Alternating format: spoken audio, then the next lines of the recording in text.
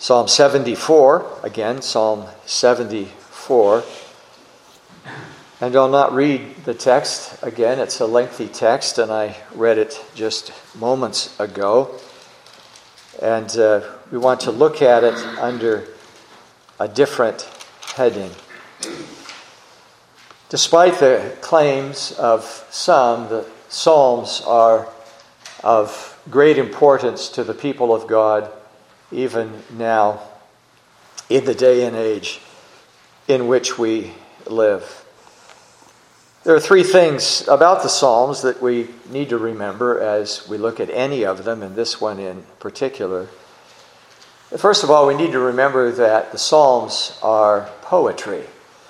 Now, they don't look like poetry to us because when we think of poetry, we think of rhyme and rhythm and other poetic means to communicate something a little bit different than, say, narrative. Hebrew poetry is marked by parallelism. So the author will say something, and then he will say the very opposite, and then he'll bring the two together. Or he'll say something, and then he'll say it again in a different way and bring it all together thirdly, somewhere along any of those and other lines. It's marked by parallelism, and you need to keep that in mind, and the repetition is there for a reason, and it has some significance and importance. Secondly, the book of the Psalms is a book of praise. God is at the center of the Bible, and yet when we come to the Psalms, we see that, as it were, in spades. And in fact, it was the book of praise for our Hebrew friends. It's the Jewish hymn book, or was the Jewish hymn book, and for the first 500 years of the Christian church's existence, the church sang almost exclusively the Psalms. And then thirdly, it's a prayer book.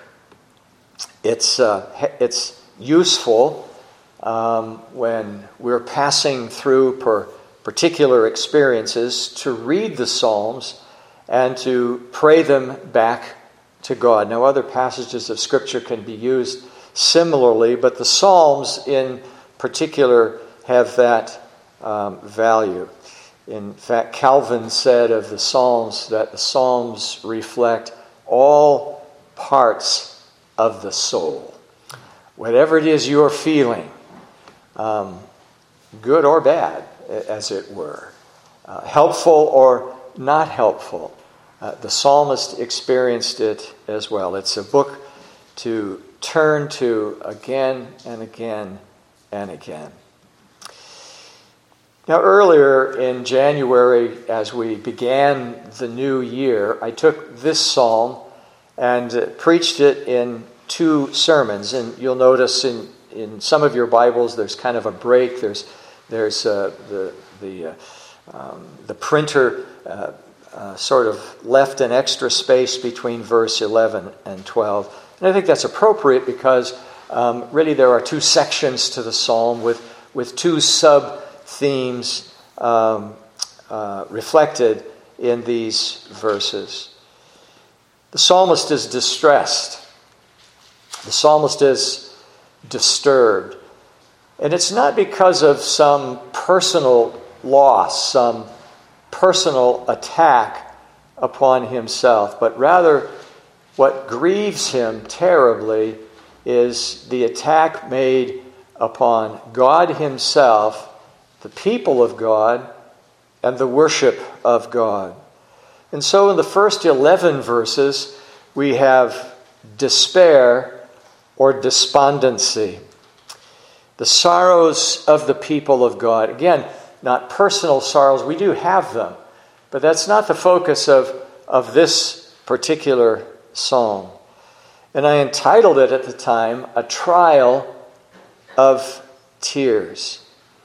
It's a psalm of lament, at least in this part of the psalm, a lamentation, grieving, as we noted in that sermon several weeks ago. And then in verses 12 through 23, the psalmist changes gears in the sense that he comforts himself. What is the comfort that the people of God can, may, and ought to receive and expect in times of great distress? Distress that has fallen upon the people of God and their worship. And the psalmist gives to us, Asaph, the psalmist, the human author, gives to us a number of things in which we might rejoice and ought to rejoice even in a context which seems so despairing and so difficult at the time. And so in verses 12 through 23, we have what I called a tale of triumph. The psalmist recalls, the psalmist recollects what God has done for his people. Now, in a sense, both despondency and recovery are found in both halves of the psalm. But in a general sense, the psalm may be divided that way: despair or despondency, repair or recovery. As I sat in my study one day and was thinking about the psalm after I'd preached those two messages, it occurred to me that there's something in the psalm that we did not really emphasize as I preached through the section. And that is the whole matter of supplication or prayer. This really is a prayer, and I've said that, and I said that a few moments ago in the introduction, that the Psalms are a prayer book. They're an Old Testament prayer book suitable for the people of God even today. And so the title of this particular sermon, and of course it's not printed in the bulletin because I wasn't expecting to preach this morning, but the title of the sermon is A Template for Trusting Prayer. Here again is despondency. Here again is recovery, blessing God, doing something, having done something for his people in the past. And it gives to us a kind of template as to how we ought to pray when we find the church in a very low state. And so I want to recast, not recast the text, I can't do that, and I wouldn't want to do that, but recast an outline to reveal what we might call a method of prayer. Here is how we ought to pray. Here's a model of prayer. We have a model prayer in Matthew chapter 6. Jesus taught his disciples to pray. And we have Jesus praying in John 17. And at different times we've looked at both of those prayers, and we've expounded them, and hopefully they've been helpful as we think of our own prayer experience. But here's also a model for prayer, a method for prayer. In fact, Matthew Henry wrote a book one time entitled The Method of Prayer. And so here is a method of prayer. Here is a psalm that teaches us how to pray during a downturn in the church's fortunes. How to pray, a method of prayer, a model of prayer. How should we pray as we address God and ask him for help? Well, there are 9 things, I think, that are included in the text. As we pray, we ought to pray that God should act because of the misery of his people. The psalmist begins by expressing this sentiment that God may have cast him off or them off, since Asaph was responsible for the worship of God under David. And perhaps it became a kind of office. And there were others who went by the name of Asaph in later days. And so the psalm begins, as we noted, O God, why hast thou cast us off forever? Why doth thine anger smoke, perhaps like the smoke rising from the sacrifices in Jerusalem? But he refers to them as sheep in that same verse. Why doth thine anger smoke against the sheep of thy pasture? The point we made at the time was that sheep belong to an owner, and the sheep of God's pasture belong to him. But we need to remember as well that sheep are weak and defenseless. And so the psalmist is looking at himself, and he's looking at the people of God that are under great pressure, perhaps under one of the periods of persecution by the Babylonians, or later, or at some particular place. And so they're defenseless, they're sheep. And so God, please come and act, restore the fortunes of your people, and answer the curiosity or the perplexity that your people have. Have you really forgotten us? Have you truly abandoned us? Has he really cast us off? And of course the answer is no. But we need the comfort of that answer as weak, defenseless sheep who have no power, no ability whatsoever at all to correct what we face. And so God, please come, please act, because of your beloved people and the miserable situation, or at least the feeling of being in a miserable situation. Secondly, God should act, or we call upon God to act, because of the recovery of his people. And we noted last time, or the time before, that there were three things said about God's people. They were sheep, meaning they were a part of his flock, they belonged to him. They were saved, that is, a part of that congregation which the Lord himself has delivered. And he's given to them uniquely the public means of grace. They had the sanctuary. Nobody else had the sanctuary. And it was localized, to be sure. And the sanctuary is not localized. There are sanctuaries. There are local visible churches. But the means of grace are not given to everybody.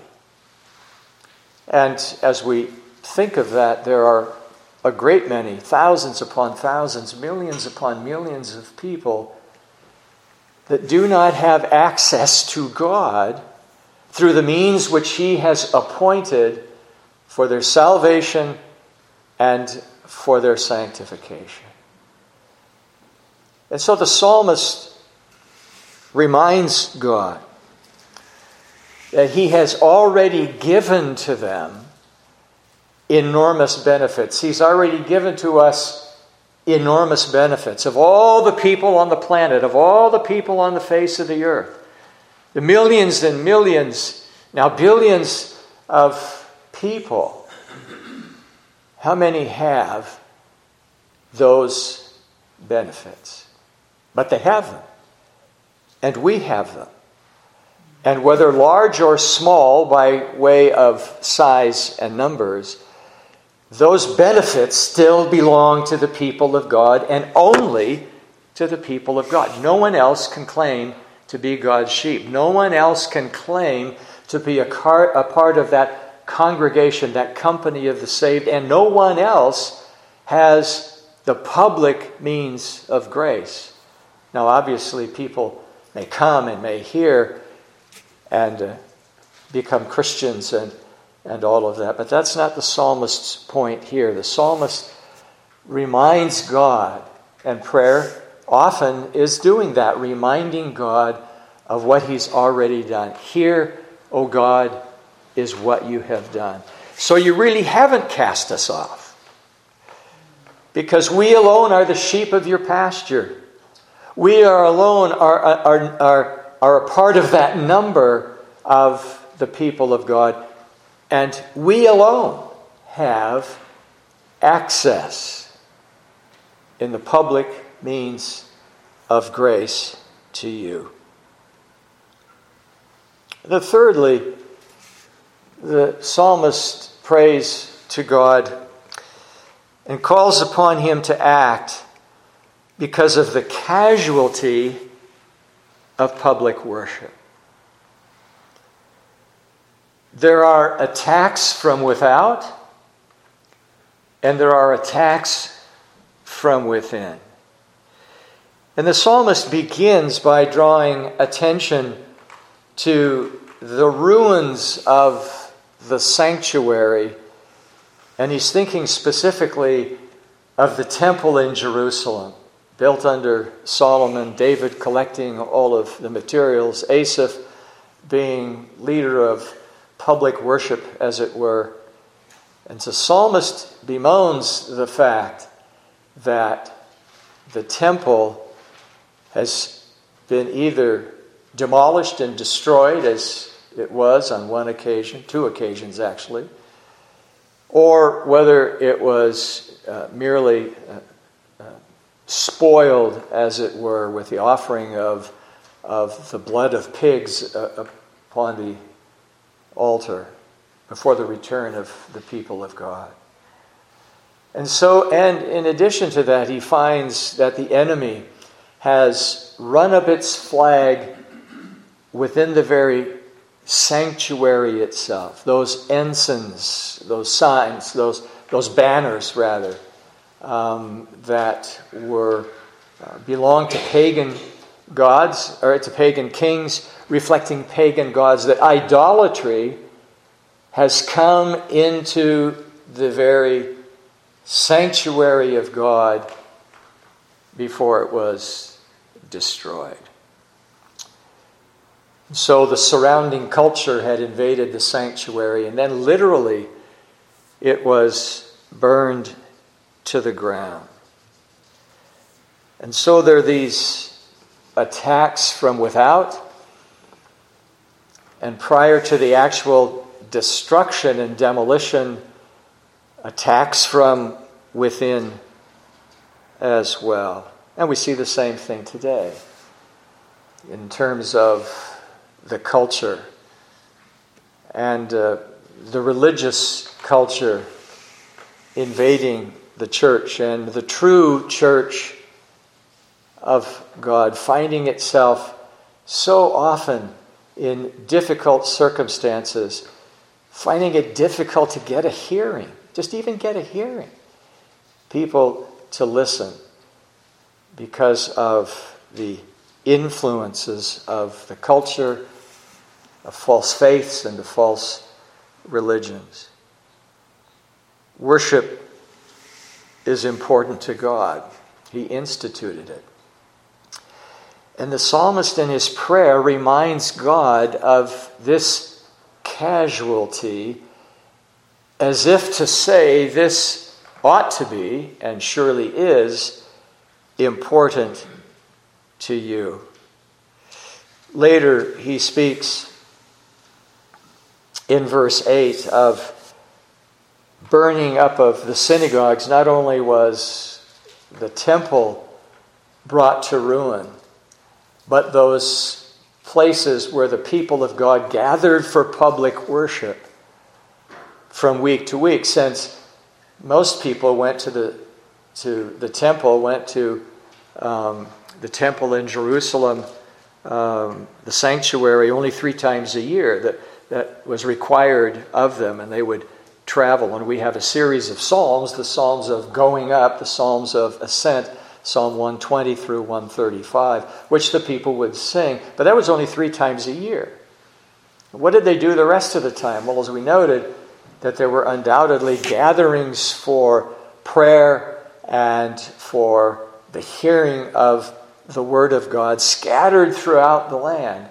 And even these are burned up. You couldn't hide So you couldn't move to some rural area and find a gathering of the people of God and there meet in secret and meet in silence. It wasn't even possible to do. And there are places in the world that are exactly the same today. North Korea.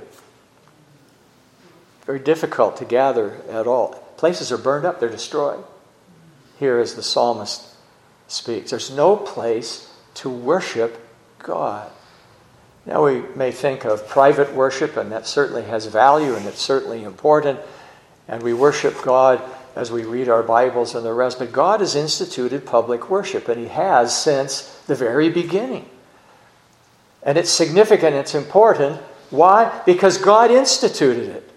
And then the enemy has come in and has found a way to destroy both the sanctuary in Jerusalem and those public gatherings, those small gatherings of people in cities and towns and villages scattered throughout the land. Well, fourthly, the psalmist calls upon God to act because of the rarity or scarcity of the preaching of the Word of God. Now, that seems as if it's redundant, but the psalmist emphasizes that and singles that out as certainly a part of the believing community's health and sanctification. In verse 9 it says, "We see not our signs." Remember the signs, the flags were the flags of the enemy in the temple before its destruction. "There is no more any prophet, neither is there among us any that knoweth how long."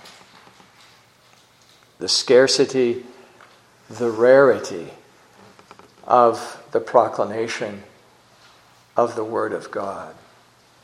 There are various periods of time in Old Testament history when even kings would send prophets throughout the land to preach the Word of God, to bring God's message to the people.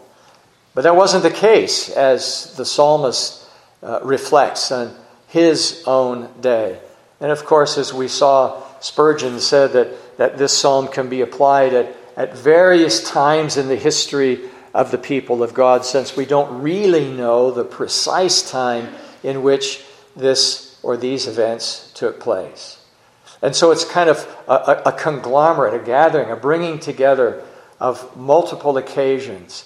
And here is a reference to a famine of the Word of God, as one of the prophets said. There's a famine of the preaching of the Word of God. There's a famine of the heralding of the Word of God. And we reflected recently on how true that is in the world in which we live today. That is, the Word of God in all of its simplicity, clarity, in all of its full theology, and all of the rest. How little true preaching there really is in the world in which we live. False gospels, false religions, and all of the rest. Some of them even claiming to be Christian.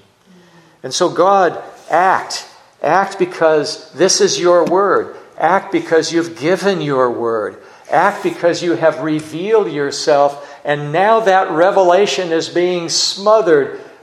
Open the windows of heaven and let the word be preached. I think one of the great blessings, one of the great advances, one of the great mercies that God has given to us is the Institute of Reformed Baptist Studies and the training of ministers. When I first began the ministry, you could count confessional Reformed Baptist or even confessional Presbyterians, I was going to say on the fingers of one hand. There were more than that, but it was certainly far fewer. And now we have institutions assisting and helping the church, and IRBS is one of them. And there's a whole army, as it were, even in the last 30 years now, of men, or 20 years, going out to preach the word of God. And so God, act because of the misery of your people. Act because you've already recovered them. Will you abandon them? Act because of the causality, or casualty rather, of your worship. You're not being worshipped as you ought to be. Act, O God, because of the rarity, the scarcity of your word and the proclamation of your word. And then fifthly, O God, act because of the blasphemy of your name. And he mentions this in verse 18. Remember this. And it's a strong introduction, is it not? It's not as if God forgets anything, but the psalmist reminds him to remember because it's important to him. It's important to God, but it's important to the psalmist. Remember this, that the enemy hath reproached, O Jehovah, and that a foolish people hath blasphemed thy name. Now we think of the third commandment and taking the Lord's name in vain. And we think of specific and particular calloused and cruel and crude language that people might use. But to misuse the name of God is to blaspheme his name. And consider how little respect the name of God, the integrity of God, the character of God has in the world in which we live today. Most of us are old enough to remember an earlier day, a simpler day, when God's name, even from unbelievers, was at least to some degree revered. And that's not to say that people didn't take his name in vain, but his name was revered, and now there's so little reverence for the name of God. His integrity is trampled underfoot and trashed, and he's mocked, and even in Christian circles sometimes there are references to him and references to his character that are far beneath him. Your name, O God, is taken in vain. And then sixthly, God, act. And he ought to act, and we ought to call upon him to act because of the relationship that we sustain and the history of his working among us. Somewhat repetitious, but a little bit different. Notice verse 19. O deliver not the soul of thy turtle dove. It's a reference to tenderness, to love and to charity, love in that sense. The turtle dove, again, like the meekest of birds. And so the turtle dove is about to be destroyed. Turtle dove is about to be brought to ruin. And oh God, let that not happen. Remember the love that you've had for your people. And again, remember your having delivered them and that they are who they are. The turtle dove belonging to you. And then seventhly, God should act, or we call upon him to act, because of the fidelity of his promise. Notice the next verse. Have respect unto the covenant, for the dark places of the earth are full of the inhabitants of violence. Have respect unto the covenant. God is a covenant-keeping God. Covenant is a pledge and a promise. And it's a pledge and a promise in the context made by God himself. It's unalterable. It is not taken away. It's not violated. God has made a promise. God has pledged himself, and he's pledged his own Son in the new covenant to be the deliverer of his people, the Savior of his people. God is a God of promise. God is the God of promise who fulfills every promise that he's made. Take a moment again to read Hebrews chapter 8 and Hebrews chapter 10 and notice the benefits and the privileges of the covenant that God has made to his people. And then eighthly, the psalmist in verse 21 says, we call upon God to act, and God should act because of the morality of his universe.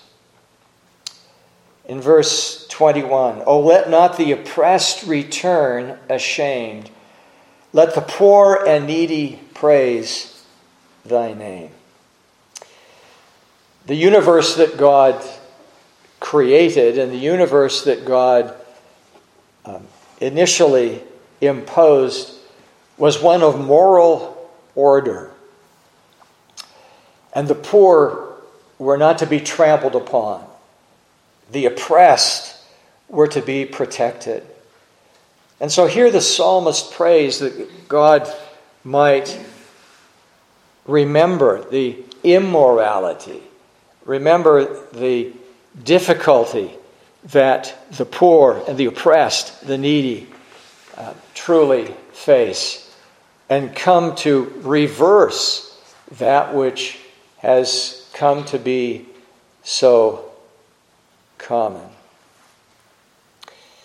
And then ninthly and finally, O God, act. We call upon you to act because of the centrality of your purposes. We're not calling upon you to do some strange thing. We're not calling upon you to do something that is out of character. But we're calling upon you, and as he reflects, by way of conclusion, after mentioning all of these things as reasons to ask God to act. A model of prayer, a template for prayer. Oh God, remember, these are the things that you have said, and these are the things that you have promised, and these are the things that you said that you would bestow. Now, remember, by way of some conclusion, I think, the centrality of your purpose. What is it that you have claimed that you will do? That is to glorify yourself through the destruction of wickedness and the salvation of guilty sinners. This is how God glorifies himself. Now, we can think of other things which move us, and we say, well, God surely glorified himself in this or that or something else. But remember God's, if I could put it this way, basic purpose. To glorify himself through destruction of wickedness and the salvation of guilty sinners who call upon him. Now he says that, I think, in three different ways, as we noted last time. Oh, let not the oppressed return ashamed. Let the poor and needy praise thy name. Arise, O God, plead thine own cause. Remember how the foolish man reproacheth thee all the day. Forget not the voice of thine adversaries. Pay attention to that which your adversaries are saying and doing. Forget not the voice of thine adversaries, the tumult of those that rise up against thee ascendeth continually. Remember that. Remember that, O God, that this is contrary to your announced plan and purpose. This is not right, and you've said it's not right. So, arise. Notice the psalmist doesn't say, tell me what to do. Give me the secret of bringing all of this to an end and to somehow see the glory of God maintained. He doesn't ask for God to reveal to him what resources he has or we have, but rather, God, arise. You're the only one that can resolve this dilemma. Now, he uses human instruments, to be sure, but it's only when God arises that all of this contrariness will be resolved. And so, God, please act because of the centrality of your purpose. Your character, your name is besmirched. Your integrity is called into question. Not only is your question, your character called into question, but this is your cause. This is your plan. Plead your own cause. Remember the circumstances that we face.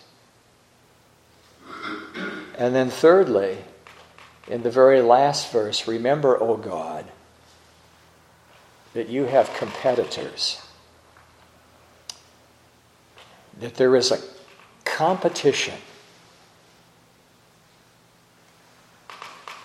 The world behaves, the culture behaves, false religion behaves as a competitor to God's integrity and his glory. And so, ninthly then, God, act. Please, because of the centrality of your purpose that we don't see being realized today.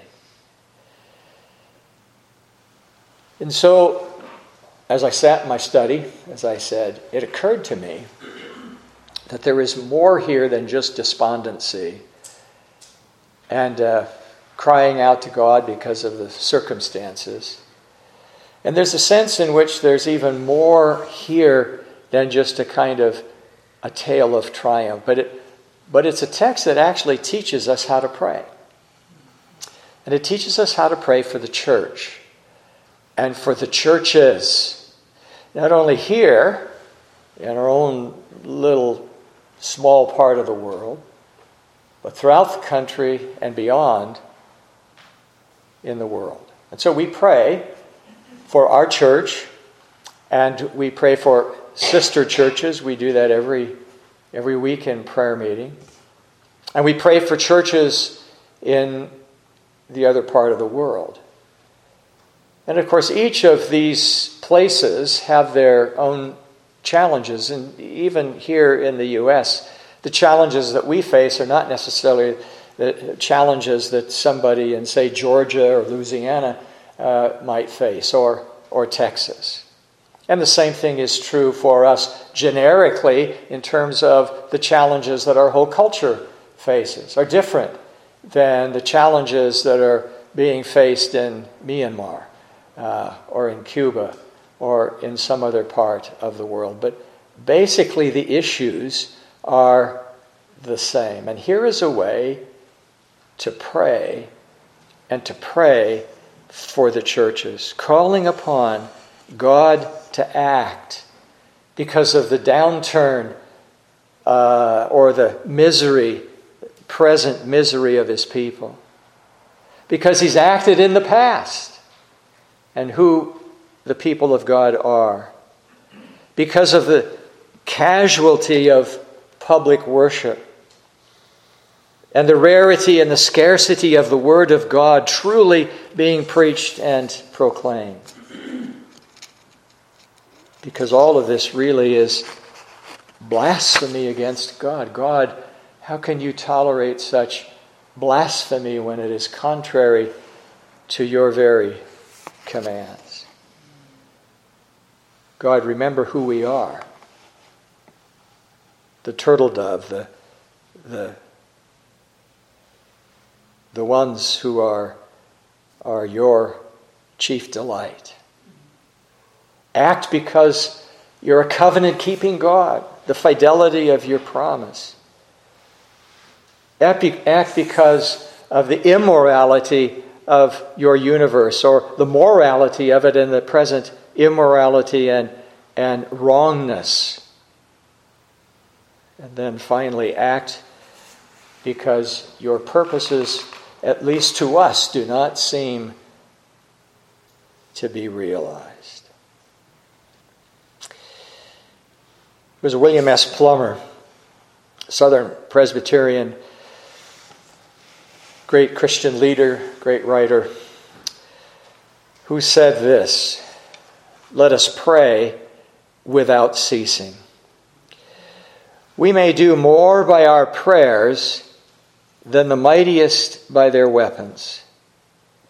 The poor may do as much as the rich, and more, if they be poor in spirit."